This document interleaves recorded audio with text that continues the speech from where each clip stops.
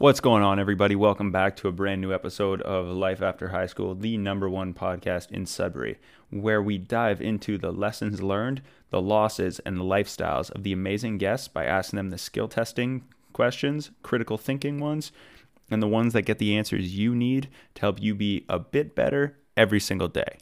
Thanks for tuning in. I love you guys and enjoy the show. It's the Life After High School podcast. Allan, good afternoon, man. I'm really grateful you're able to share your time with me today, and I cannot wait to dive into your message and hear all about you and your story. So, welcome to the show. Happy to be here, Glenn. I even wore a brand new pair of socks. I love it. Are they just like a neutral color, or are they like spunky? Puma Costco special. Let's go. Right on. All right, man. So with all that, I want to kind of dive in so people can get a hold of kind of understanding of how you are and your story a bit. So take me through kind of your timeline of your life as of the beginning of kind of your transition, leaving post-secondary, and kind of walk us through to now, and then we can kind of go back full circle, if you don't mind. Yeah, man, I always have such a hard time just sharing my own experiences. The short and sweet is, I mean, as you know, Glenn, nobody grows up wanting to struggle with mental illness. Nobody grows up wanting to be an addict. I never grew up wanting to be a motivational speaker. It's been a journey. I grew up in a smaller community and I excelled in athletics. I excelled in academics, and the world was always just my stage. I hid behind my smile. As a young man, there was no other older men who I could look up to who embraced vulnerability. You know, when I was in pain, when my challenges with mental illness began in grade 8, I just suppressed it, as so many young men do, because I didn't know what to do with that pain. Right. And so I just masked it, and I continued to basically just suffer in silence until things really hit a head, early 20s. And I think often for men, it's someone else, isn't it, who kind of pushes us to go get help. We know that we need help, but my walls were up for so many reasons. And when I actually was finally able to meet with a formal counselor, it was the start of a pharmaceutical journey. I mean, man, I think I was put on a combination of 12 different pharmaceutical pills in 6 years. And I was hit with every kind of label from all the psychiatrists. And my coping mechanisms was everything from self-harm. I was a compulsive gambler. I lost everything to that. I was an alcoholic. And, you know, for the most part, Glenn, I was functioning.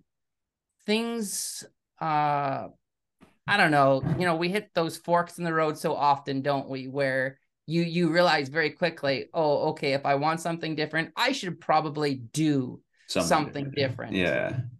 And I would say for me, one of those moments was when I was teaching a special ed class at a junior high school, and my body just said, we're out, not doing this anymore. And I had walked out of the classroom after teaching, and I just fell, Glenn. Jeez. I just fell in the hallway and just collapsed. Yeah, it was embarrassing because at that time I was just so gaunt. You know, I'd lost so much weight. I was having seizures almost daily. I was drinking daily, gambling, yet I was still trying to prep and teach, and I couldn't do it anymore. And lying there with all my students, you know, peering over like, Mr. K, you okay? And it was the same thing I always did, right? It was the smile. Oh yeah, no, I'm okay, thanks. But I was so far from okay.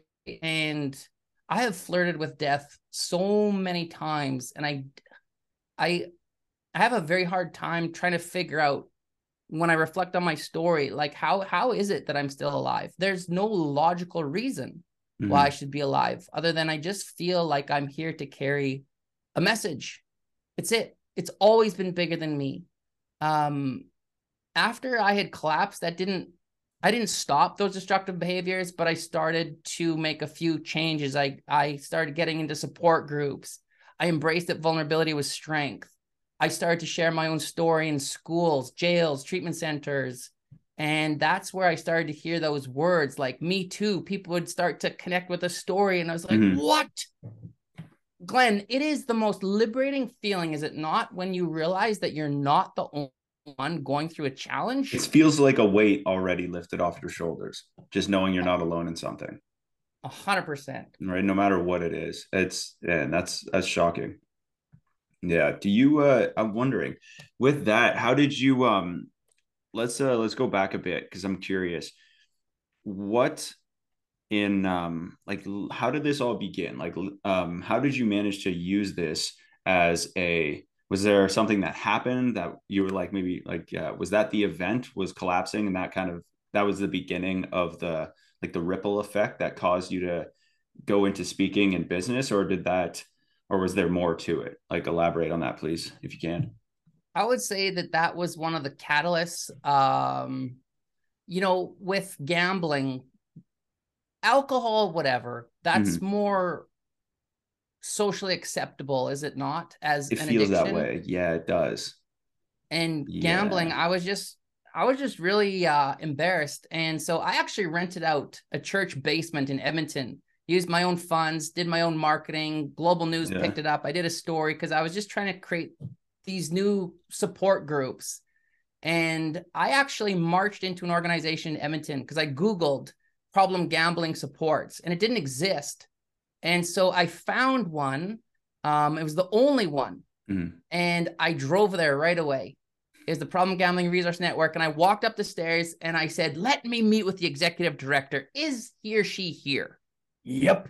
Met him, shook his hand. His name was Ray. And I said, Ray, let me be a face to this. Let me be a voice to this. And so that's how that Amazing. journey began. And it was $75 a pop to go everywhere, and I did, I don't know, a good 100 of those. And that was the beginning of what's now 15 years later as a professional speaker. It just morphed from there. Wow. How did you, man, you said you had a bunch of different battles and the flirting with death and stuff like that. How old are you roughly? Like, what's the timeline, in your timeline of your life? When did that happen? Like, how old are you? Is that like mid 20s? Was that early 30s? Like,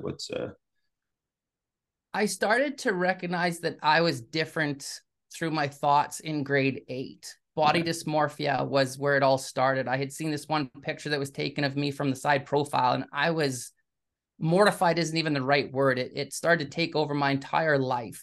Wow. I was always so concerned with who would see me from the side. Even basketball, like dribbling down the court, I was aware that they were looking at my side profile. It was everything. Just And overtook then you. it was the depression, the Yeah. anxiety. It escalated in high school. And it did not help that I then went to Holland for a year. I went on a 1-year exchange program. And you take a kid from this conservative environment and you put him in Holland. And that's where, I mean, it was the rave scene. It was hanging out with the gangs at Amsterdam Yeah. Central Station. And it was just a mixture of ingredients to create quite the storm. Yeah. And even with my mania, bipolar disorder was one of the diagnoses. And when I was in Australia, I remember I actually thought I could fly. I almost jumped into the ocean 300 feet. And I was with two of my friends and I said, like, guys, here's where I'm at. I just really need you to help me out and maybe just support me in this way because this is what I'm going through. And it was always so hard, Glenn. It was so hard to let my friends in. I remember living with 3 guys. And when I first finally met with a doctor and I was given a prescription, like I was mortified. I was so embarrassed. And Yeah. one day when I was really struggling, I just thought, like, I have to tell someone. I have to tell one of my roommates. And I just said, I just caught him in the hallway and I said, I'm not doing very good. And I remember he put his hand on my shoulder and he just said, you're a good guy, Al. You'll figure it out. No. And he was gone because he was uncomfortable. Yeah. And I It's a think tough that's the thing. problem. We don't know what to do. We don't know what to say. But as you and I know, silence is not the answer. Never. It almost has more of like a detriment than it does. Like it's not like it does nothing, right? It's like, oh, they didn't answer, so it means, or they didn't have an answer for you at the time, so it means that that won't do anything. It's like, no, that actually has an effect as well, right? Because it's almost, well, now I am just pounding in the fact that I am alone, or I am alone in this, or now, oh, we'll reach out for help. And it's like, yeah, but then you're met with that, which just reiterates what we're talking about, where it's difficult to find help and difficult to talk to people about that. How have you made it more of like, I know it's an uphill battle, but how have you made it more of like a norm in your life to kind of, or implement with other people in their lives even, and teach them how to make it kind of a normal thing to talk about and make people more comfortable? Is it just talking about it more openly often, or is it just a strategy you'd use to tell people like, oh, this is the importance, or how do you kind of push them in the right direction to do that? I feel like the greatest thing that we have, the greatest thing that we own is our story. Mm-hmm. There is not a single thing, in my opinion, that's more powerful than someone's story. There's nothing that's as sacred as someone's story. And it's the story that helps us to shatter that stigma associated with mental health. So for that reason, whether it's my own story or using the story of others, the last book that I wrote on men and mental health, it was fascinating to see how that was able to reach numerous men. And it's the permission piece. Yes. Mm-hmm. It's like, damn, if Yeah. they can go to that place, then maybe I can too, because vulnerability will always breed more vulnerability. And it's like, I was speaking at an event a couple of weeks ago. It's oil and gas. So this is often that culture where we don't talk about Yeah, our it's tough. problems. Alcohol is the go-to.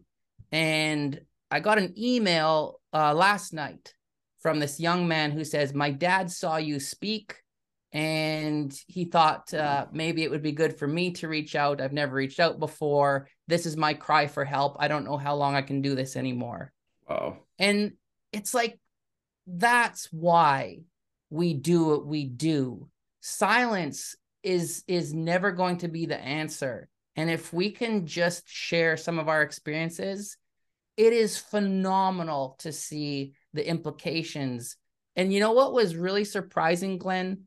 When I conducted all those interviews for that last book on men and Yeah. mental health, the common theme was this. Every single guy said that when they were finally able to reach out to a person of trust, they did not feel as though they were judged. Rather, it was the opposite. They were met with compassion and Yeah. even love. Like, what I'm saying is, we are often our greatest barriers, right? Absolutely. Oh, absolutely. You kidding? For sure. Yeah.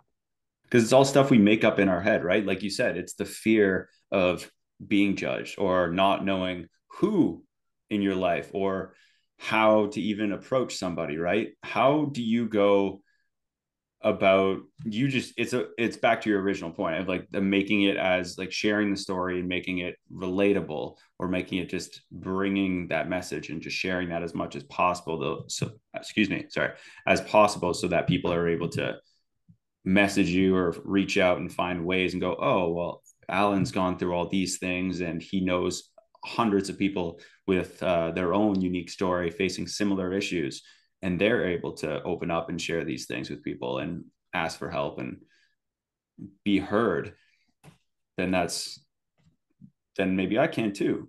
Now, what I'm kind of curious though in that is, do you have like any like with the strategies, like do you try to find, like, how do you implement? Is it like a step by step, you're like sharing, okay, this is like how we can do this when you work with people, or is it more just a cookie cutter version and it's like you're able to kind of one solution fits all? Or how do you approach solving these issues with the men, yeah, as individuals, right? Like, so like outside of the speaking, when they approach you in the follow-up, because I imagine the follow-up's what really makes the difference. The speech kind of gives them empowers them to reach out, whether that be to you or other people. Where does it go from there? Like, how does that take me through what a success story would like looks like? It could be from either an example or from what it looks like ideally. I think you touched on it before, Glenn, when you said we just want to be heard. Mm-hmm. I think that sometimes we talk way too much, and elders always remind us that we have 2 ears and 1 mouth for a reason. Yeah. To be an active listener is powerful. A lot of people will listen to respond. They don't listen to listen. Mm-hmm.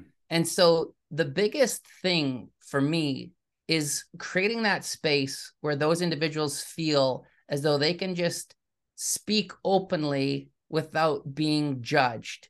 And if we can just zip it and allow them to speak, then healing will take place. The definition of healing is very simple for me. The more that the darkness gets out, the more room you will make for light. There is a reason why people always say, man, after talking to you for 5-10 minutes, I feel better. Well, of course you feel better. Why? Because you got what was on the inside out. Yeah. It's like you talk for 10 minutes. Yeah. It's interesting. You say that. And to your point, I had a friend of mine like a couple of weeks ago. He was at my place. We were just like chatting and then, having a drink and nothing too crazy, just drink in the afternoon on a nice summer day. And he starts talking to me and I'm used to this style of conversation, right? Like the long format. So my role is kind of like just tee up uh, like layers of questioning. So I'll just like ask one question and then just kind of wait. And usually what I found, I'm sure you've noticed this tenfold as well, Allan, but when you ask somebody a question and they respond, and if you don't respond right away, usually they add more and add more, right? People have a habit of wanting, it's like an awkward silence they want to fill. So they add more information and to give you more context. And then I found that similar thing happened with this like friend of mine. And he was after like 10-15 minutes, it's just like, oh, okay, like, listening to him to your point. And he was like, this is nice. And I was like, yeah, like, what do you mean? Like this weird thing out of nowhere to call. And he goes, no, well, when I was back home or when I was back at school, like I guess he lives out of town for school. He's like, and I was having a beer with so-and-so, which is another friend of his. And he's like, I can't just sit and talk to him like I can with you. I was like, why do you think that is? And he's like, well, we'll drink and I'll say something. And then he doesn't just listen to me. He'll be like, what do you mean? Well, that doesn't make sense. Like he'll almost contradict what I'm saying. And I'm like, yeah, well, it doesn't always have to make sense to the person listening. It just has to make sense to you. And like you said, the whole idea is getting it out to make room for light, which I think is like phenomenal. I think that should be like a bio for somebody, a t-shirt, whatever, right? Like that's phenomenal. Let's put it on a billboard. A billboard would be best. Yeah. And then some. And what else is interesting, Glenn, is often in those situations, people will say something to the effect of, you cannot possibly understand what I've gone through.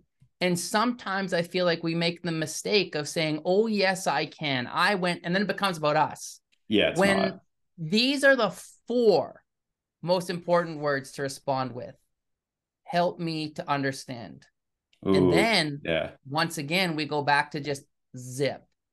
Yeah, it's like, help me understand. How can I think you said too, and I'll add to like the approach of like we listen to respond, we don't listen to understand, right? We don't listen to listen, we don't listen to understand. I think there's a huge thing there's a disconnect, especially now with like the ability to access information, everything, everybody knows everything. And it's a lot tougher to find those issues. And I find mental health with men, everything, it seems very more prevalent now in the last handful of years. I don't recall anybody growing up, or at least now, it seems like, oh, that's what that was. And it's easier now to like identify it. Whereas back in the like maybe 10 years ago, 10 plus years ago, it was very foreign. Like mental health was a foreign concept. Why do you think it's only recently, like what would you say, in the last 10 years or so, 5 years even, come into like the mainstream of like, oh, this is a problem and we need to help people with it? I've even noticed too, sorry, before I answer, is with people are making it more like mental health for men, like day or month or something like that. Like there is a thing. for it now, and it's still slowly starting to like catch. Why do you think that is, and that it's started to be okay?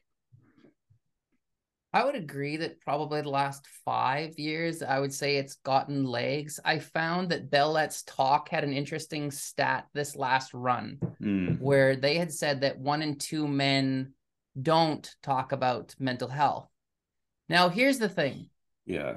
I think that's actually part of the problem, because 1 in 2 men do talk about mental health.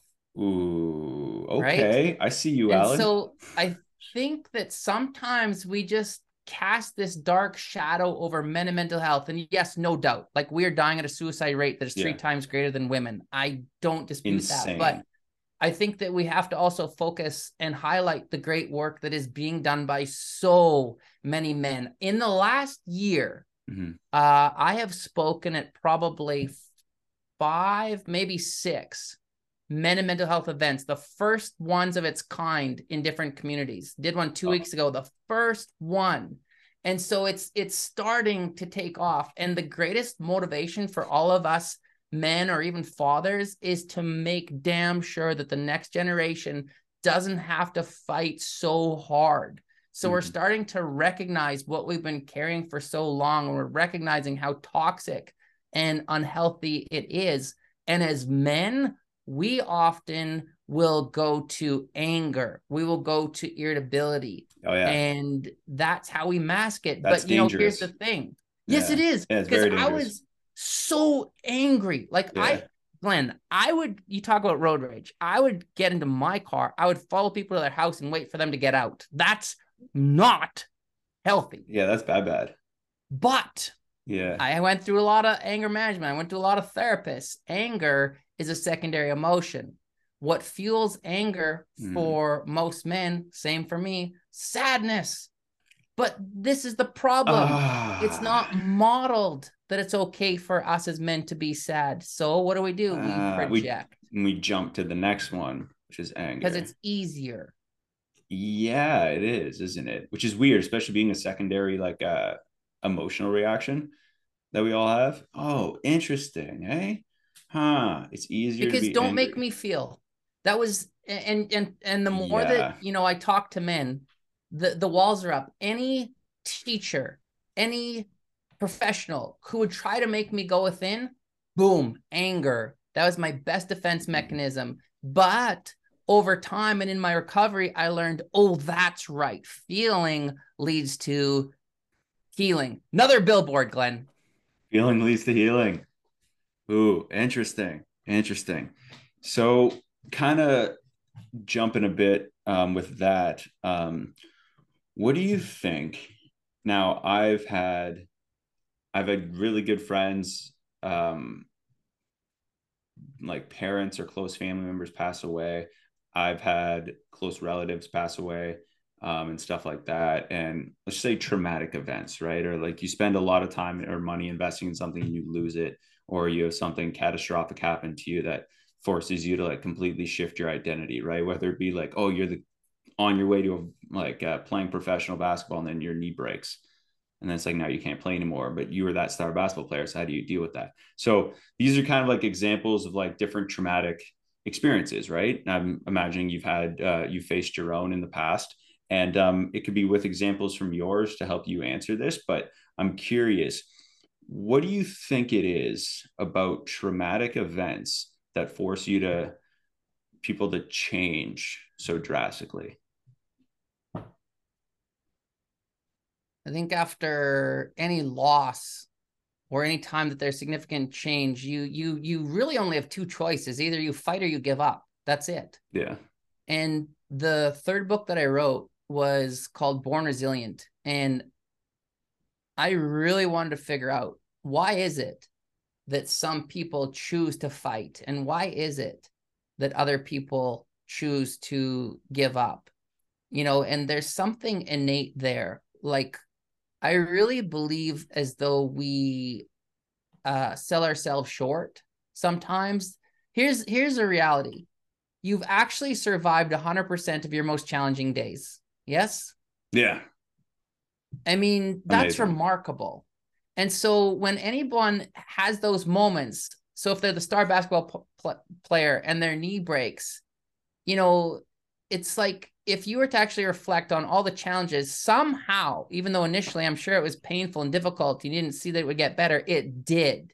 Mm-hmm. And that's the hope piece, because without hope, we're hooped, you know. But I would say this: hope also requires action. Hope Yeah. is not enough. And here's an example for me. I mean, you can't run from self. I tried. I literally ran around the whole world, and in 6 years I moved 12 times. 12 times.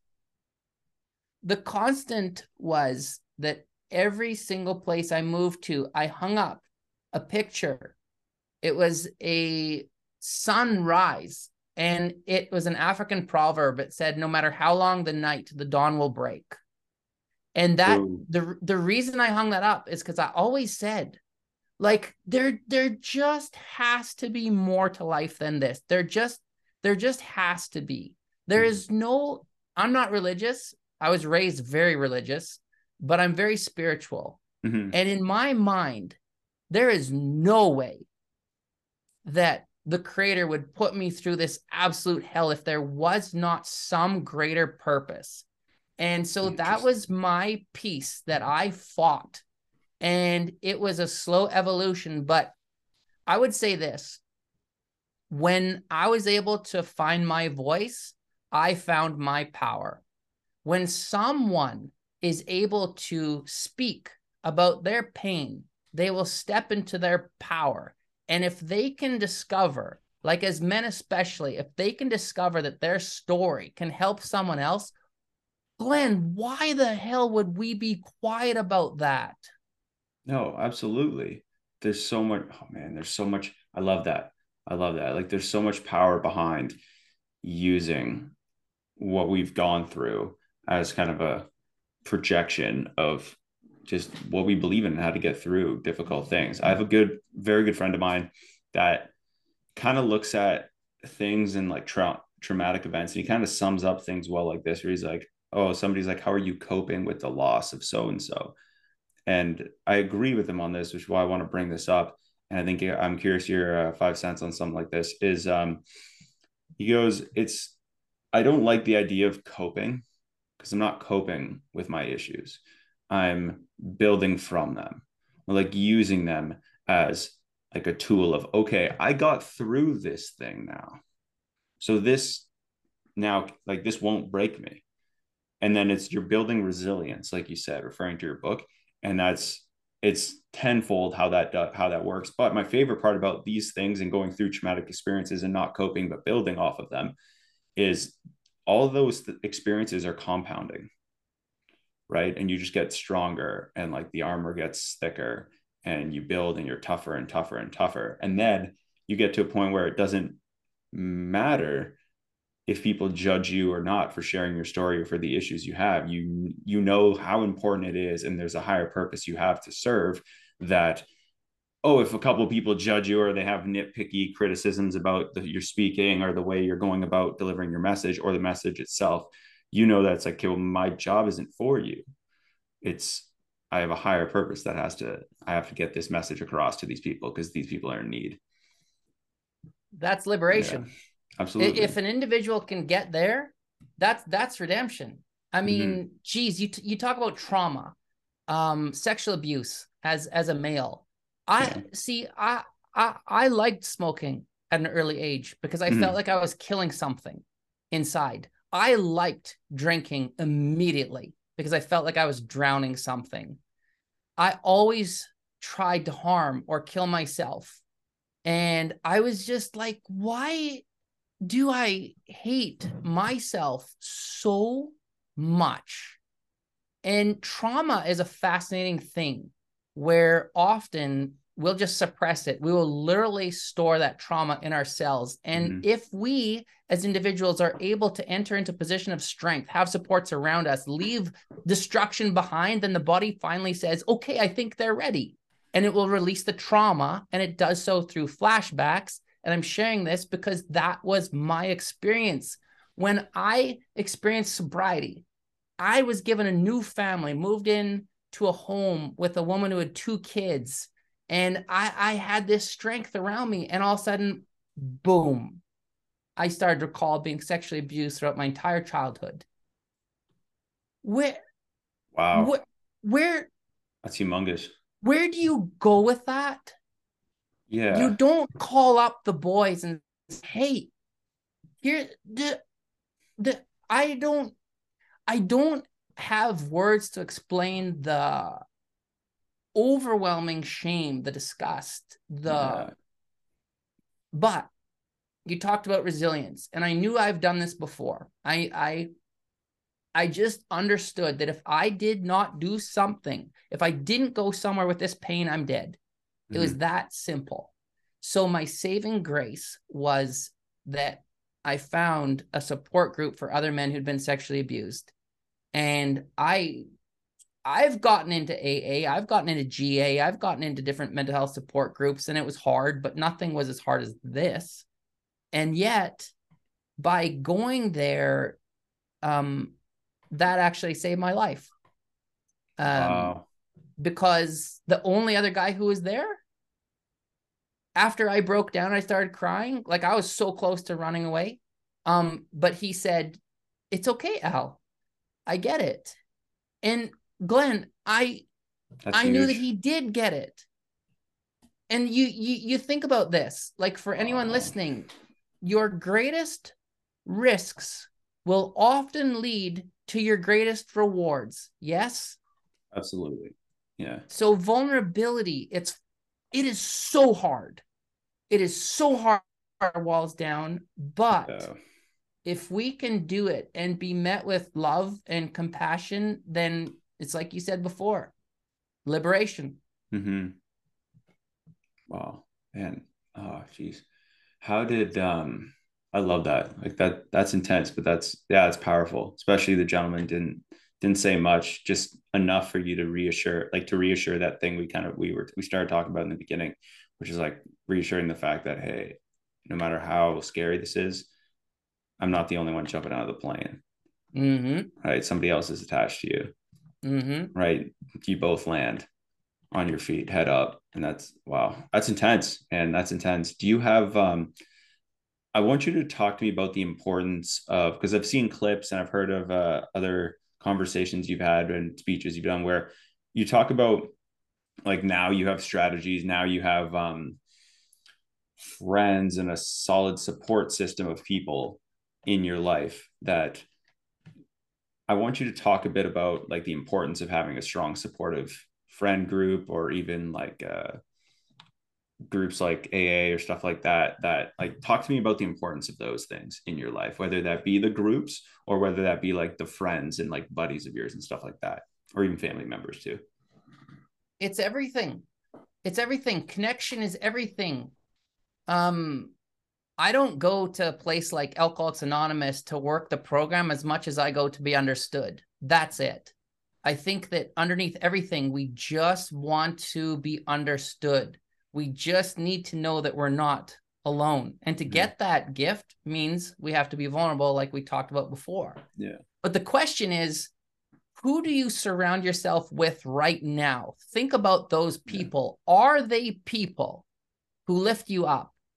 Or are they people who bring you down? Because often it's the crab in the bucket mentality. If they see you succeed, and especially when it comes to drinking, you know, when I look back, when I was active in my addiction, when I was living in Edmonton, like Glenn, I had 0 friends, 0. The guy who was supposed to be in my wedding party couldn't make it because he had to go to a poker tournament. I mean, that's where I was. And so in order for us to be well, I think we have to cut ties often with certain people, right? We have to set boundaries. We have to advocate for ourselves because nobody else will. And that was hard for me. My circle is very small, and it's very small intentionally.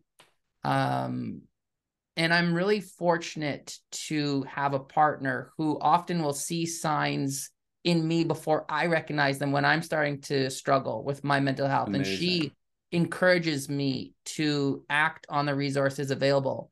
But the number one thing for me, there's a really good line from an elder who I talked to, and he says, it's okay to let the bird in your mind, but do not let it make a nest. I like that. That's Because heavy. where I get into trouble is I live in my head, and I will then isolate, and I will withdraw, and our brains can be the best thing, or they can be like even this morning, it was horrible. It just starts, the cycle starts, and any little thing that can be used against us, our brain just boom, boom, Oh boom. And yeah, it's a lot. it latches It's a on. lot. Jeez. So if I sit with that, and if I don't put a voice to it, I'm in trouble very quickly. And I think that as men, it's learning that it's okay to make the call.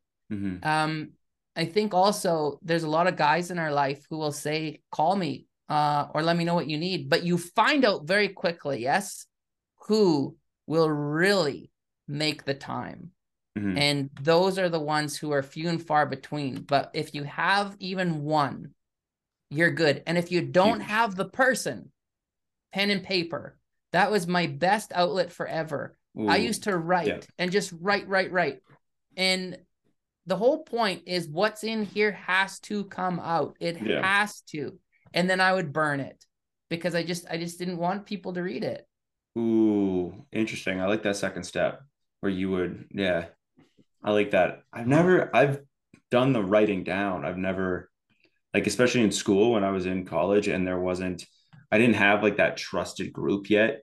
And Yeah. like the friends I had at home, I was kind of like away, but then the group, I hadn't made those close ties yet. So in that process, that's kind of how I managed to get through it, especially through the like, it's Friday. Why do I have nothing to do? Or why am I doing this? Like you're almost, even if you have stuff to do, which most of the time I did, and it's like, oh yeah, I'm going out, but let's look at this.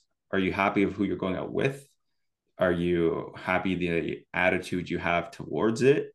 Or like when you're around these people? And it's interesting that you talk about the cutting ties and how difficult that is, because I found that difficult myself.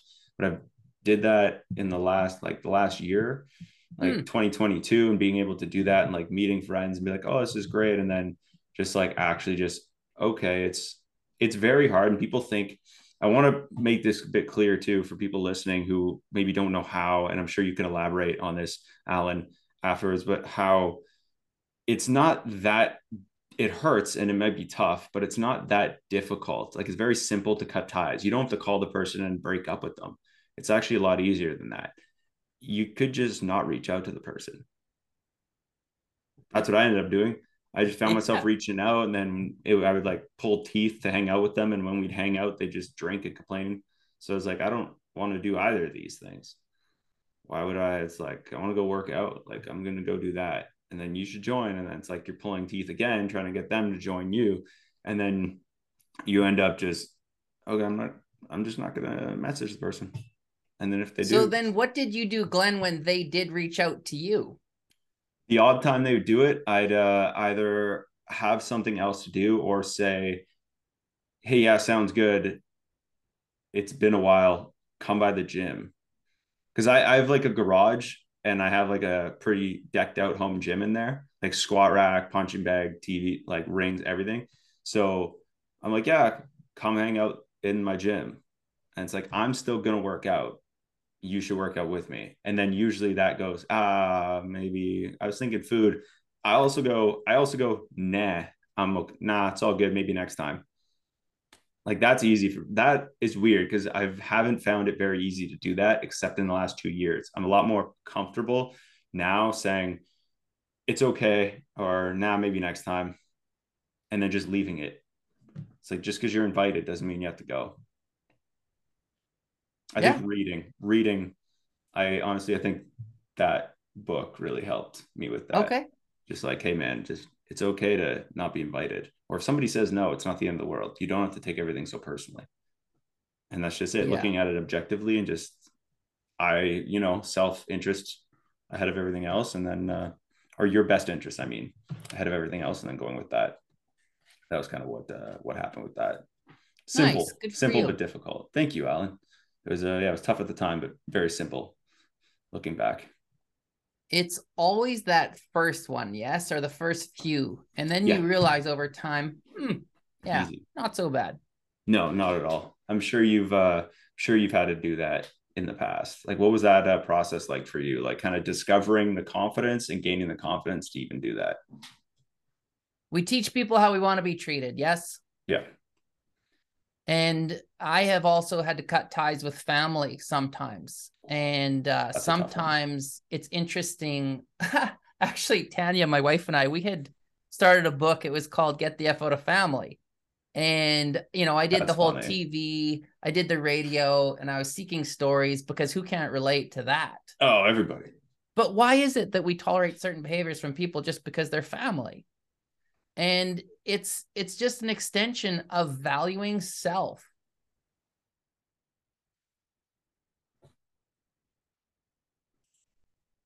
Actually, I was very direct with Yeah, some people that if you cannot respect this new lifestyle, I'm out.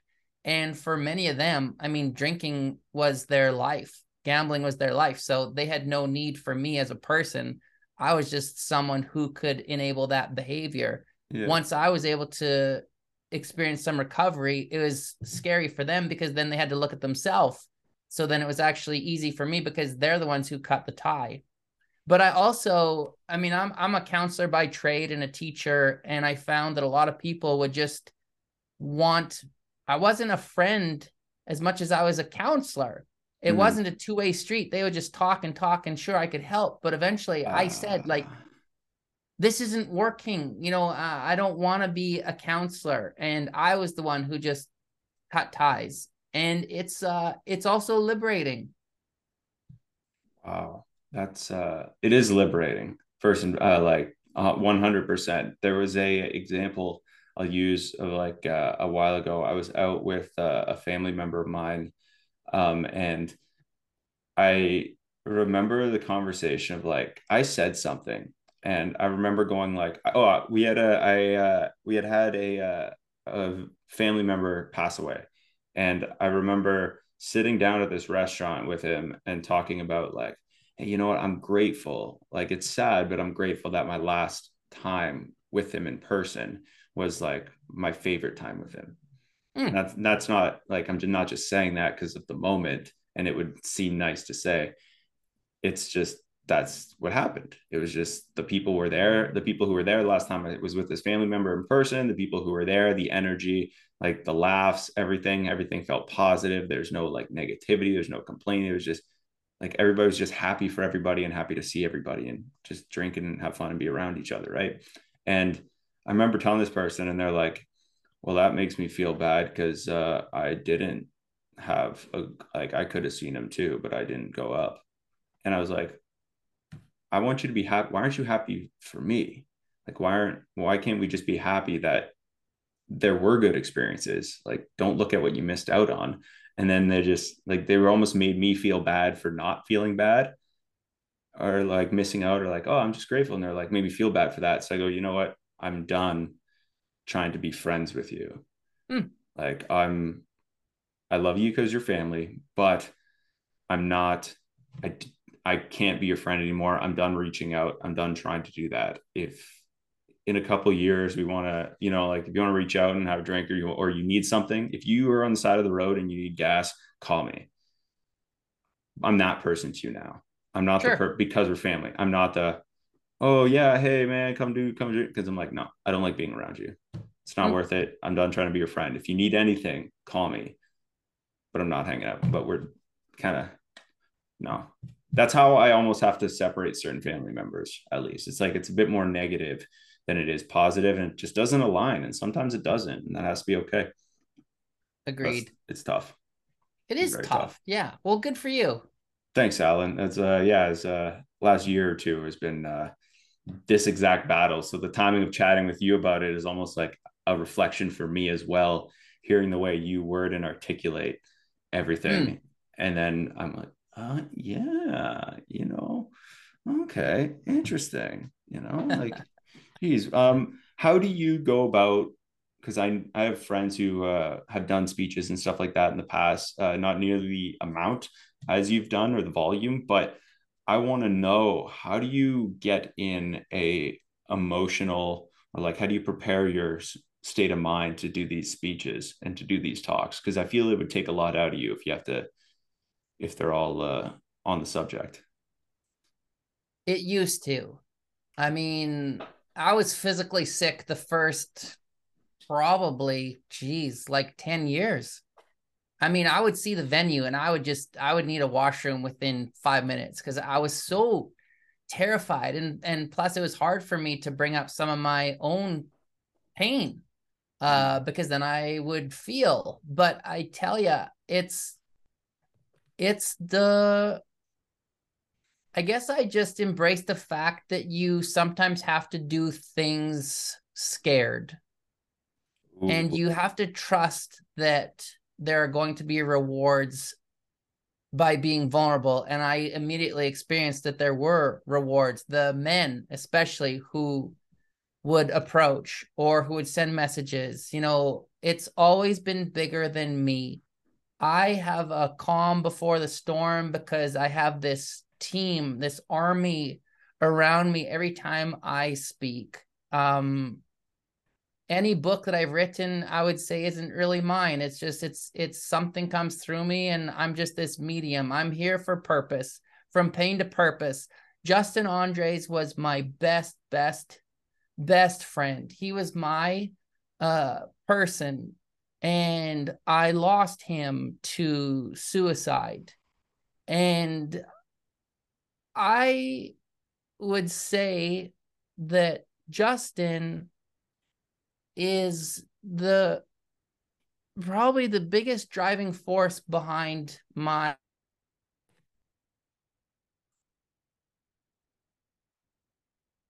to him today than probably when he was here physically. The veil between the physical and spiritual world is so thin. And mm-hmm. so for me, it's just tapping into that spiritual connection, which, 15 years ago, I would have had a hard time listening to someone say that, but that's the truth for me. It's much, much bigger than me. I'm this small little piece in something. And I just ask to be used every day. I just ask to be used. That's amazing. That's yeah, wow. That's that's quite the event. How old were you in your life when that happened? When Justin passed, Yeah, if you don't mind. yeah, I would have been 30, 31. And I mean, Oh, we we were the same. We both struggle with mental illness. We both struggle with addiction, and that was a hard one because it's like, well, why was I always saved? Because I was, mm, and why wasn't he? And I remember actually posing that question to someone who I respect, to an elder, when I was teaching at an Indigenous college, and she said to me, "You have no right to ask that question because he has his journey and you have yours." And there's a lot of power in that, because isn't that's it interesting how quickly we can become to enmesh ourselves in the lives of others? yeah. It's not ours. We came into this world for our own journey. And I think we do a disservice when we lose ourselves in what other people are doing. Yeah. Well said. Well said. Thanks. Jeez. No problem, Alan. That's yeah, that's intense though. Wow. Yeah, that's powerful. Very. Jeez, man. That's yeah, it's we almost like how do like why is this? It's almost like why did that happen to me? It's like, well, their passing happened to them, but why is that happening? Like you almost it's almost like a selfish way of looking at it, isn't it? I feel like you're like, oh, me, and then it reverts back to what we are talking about with the listening thing and what people are lacking, where it's tough because we always put it on like, oh, we could have avoided that, or we could with other situations if we give them an outlet or a person to talk to. And when we're not selfish and having the conversations with people where it's easier to connect that way and we do more good. But it's tricky, right? Because it's, well, now it's doing that, but then and now we're hurt, because it happens to us when we lose that person. It's weird how it all kind of like fights each other, right? There's the battle, like everything kind of goes against each other. And I don't know if it's supposed to balance out that way or what, but it's scary. But what I'm curious too, Alan, if you can share this, what habits, because I'm sure I have a few that I do as well, but I'm curious what habits you do to like have implemented in your own life to kind of preserve your own well-being and mental health. Yeah, I'm really fortunate to have kids. You know, we have four boys. Two have left the house, Oh, good but for we still you. have two at home. Yeah, that's exciting. And the most beautiful thing about kids is they give us permission to play. Mm-hmm. And I have always had a hard time with play. I've had a hard time um, with love. And I would say that the best gift for my wellness is just giving myself permission to laugh and to love myself and to love others. And I have this partner who will just listen, you know, and I have learned that when I am struggling, I have to vocalize. Like even this morning, I said I'm having a tough day. Mm-hmm. And that's enough right there. Where Yeah. do you need to talk? No, I'm actually okay. But you know, then she'll just kind of be aware. And so I've learned to advocate for what it is that I need. I've learned that asking for time for myself isn't being selfish as much Mm-hmm. as it means that um I value my wellness. And so I communicate. I need 10 minutes to do this. I need half an hour to do this. And sometimes it's just literally lying on the grass. Yeah. Since like the gym is a source of release. Mm-hmm. I think when it comes to stuff like that and then fitness, and I find too with I want to go back though from the beginning of that when you do it also I feel from the partner's eyes, because I've talked to my girlfriend about this, I've talked to friends of mine um who have had their boyfriends kind of like open up to them in this way. They feel special in a way, in a weird way. And they kind of voiced it to me. They kind of like vocalized it and articulated it this way, where they say, it makes us feel special because you trust us enough to share this with you, because nobody Mm, else gets that. mm, Like very rarely does anybody else, if ever anybody gets the like version where we just break down. And like who do we trust? Who can you trust in that? Especially as dudes. Oh man, right? Just the young dudes, and now with social media and everything, it's like, well, everybody's supposed to be a like at the top doing this, like all these crazy stuff and be tough, strong, powerful. And it's like, well, yeah, but there's this side. It's like it's an ultimate confidence where you could do that, I feel. And it's a weird, like you have to build to be able to do it, but then it kind of goes against what the norms have been. Oh man, it's a journey though. It's definitely a journey. So that's a yes, it yeah. is. Oh man. Have you one thing I found that I've done that I'm curious about. I ice bath, but I've been doing that like before it kind of became like a bit cool to do that now, right? Like before the ads for the ice bath started coming out, I was ice bathing or ice bathing. So I found that one's really good. I found the gym, like fitness and training that hard and being able to kind of almost one thing too, like I was fishing the other week. That one's a big one. Just not Hmm. being anything that's not where I need to be on my phone or I can easily pick it up, right? It's like you're forcing yourself to go disconnect that way. And I find disconnecting has been like the beginning of a different like realization in my journey is like, okay, as soon as there's one time I had like a really weird, we were like losing a bunch of money in the business a couple of years ago because like a client didn't want to pay. And so we were going through all that. So it was stressful. And I was like, we were like depressed because we weren't going to like get paid that week. And it was a tough time. But what we ended up doing is I was like you said at the beginning of this show, where you're like, you said something like, if you want to make, if you want to see a difference, you need to make a change, right? Something along those lines. And I was like, you know what? I'm just going to delete all my social media. Hmm. for a week. Nothing crazy, just Monday to Friday, not even 7 days, and just see what happens.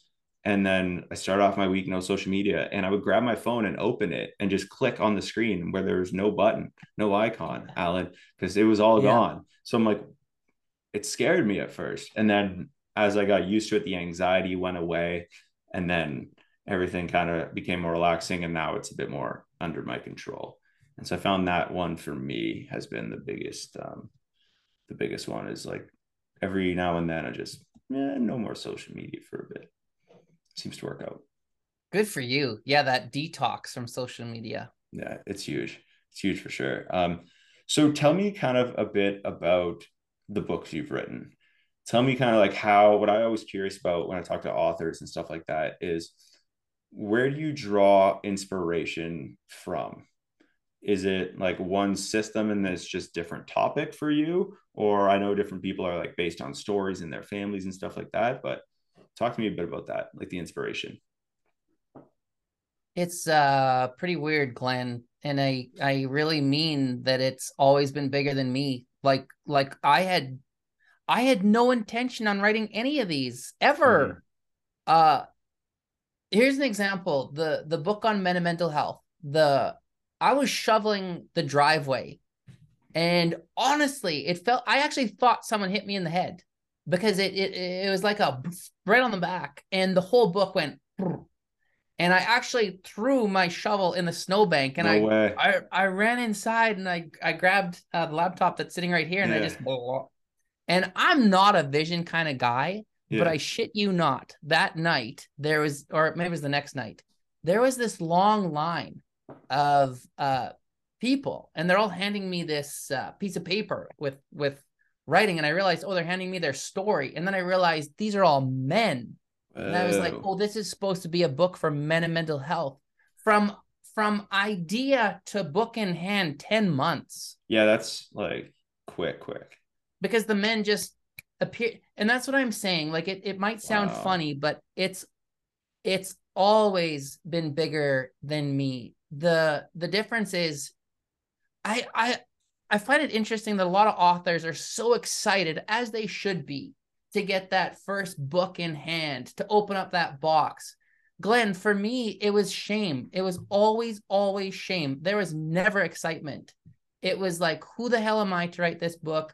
I almost threw out that first book that I wrote Wow. in the garbage that was right beside me when I got it in the mail, because I have just really struggled with value, and it's sad because what a waste. And Mm. even now, like, I mean, I did an event in Halifax, I think it was like 2 weeks ago, and they all bought the books. There's a couple hundred people who want me to sign the books, in my head Nice. saying like, what the hell's wrong with you? Why would you waste your money on this book? Why would, and it makes no sense, but it's, Yeah. that's my stuff that I got to work through. Interesting. Yeah. Wow. Okay. Geez. Now, with these stories, what do I want to ask you? Do you reach out to people? Do you put it out there? How do people find out that, or how did the men come to you? How do they find out about that? Do you just put like a call out? You're like, hey, everybody. Yeah, for that book, I did a call out. I think I probably went on some local news stations. I think I probably went on some radio, and I also knew a few people, and it just came together so fast. And that was one of the coolest things for me to do a book launch where all these men were present, and we did a separate retreat. My wife and I rented a cabin, and we got all these men together, and the coolest thing was they had never met each other, but Wow. they were connected immediately because they had similar lived experience. And just to witness that, and to get the emails, not on a daily basis, but almost, from people who've read it and how they connect to it. I mean, that's why I'm here. That's it. Just the connection piece. I love that. I love that, man. That's really cool idea that you did. Like that's really cool Mm. that you did that. Like you brought them all together and they hadn't met before. Was that before or after they had all read like kind of the book? Nobody had read it. It was the first time that I put the book in Wow. their hand, and my friend Simone, She's an Indigenous artist, and I made a custom print just for them with men surrounding each other. So Wow. I handed out this custom print that only they have along with the book. And so they had it for the first time before we did the actual launch. That's incredible.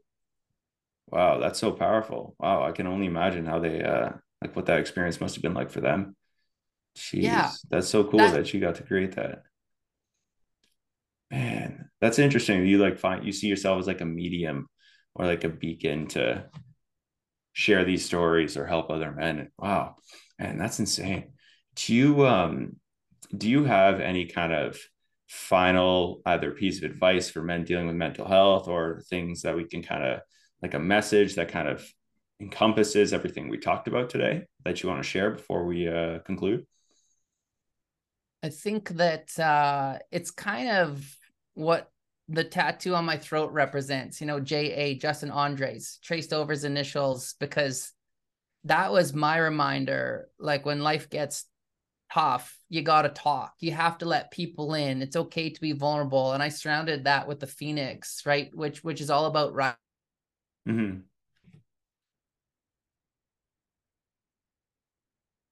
to fight. Like when we were born, we came into this world kicking and screaming. We fight for that first breath. And so my hope is that if anyone is at that point where they're just really struggling, my hope is that they continue to fight, that they make that call, make that text, that they don't isolate or withdraw.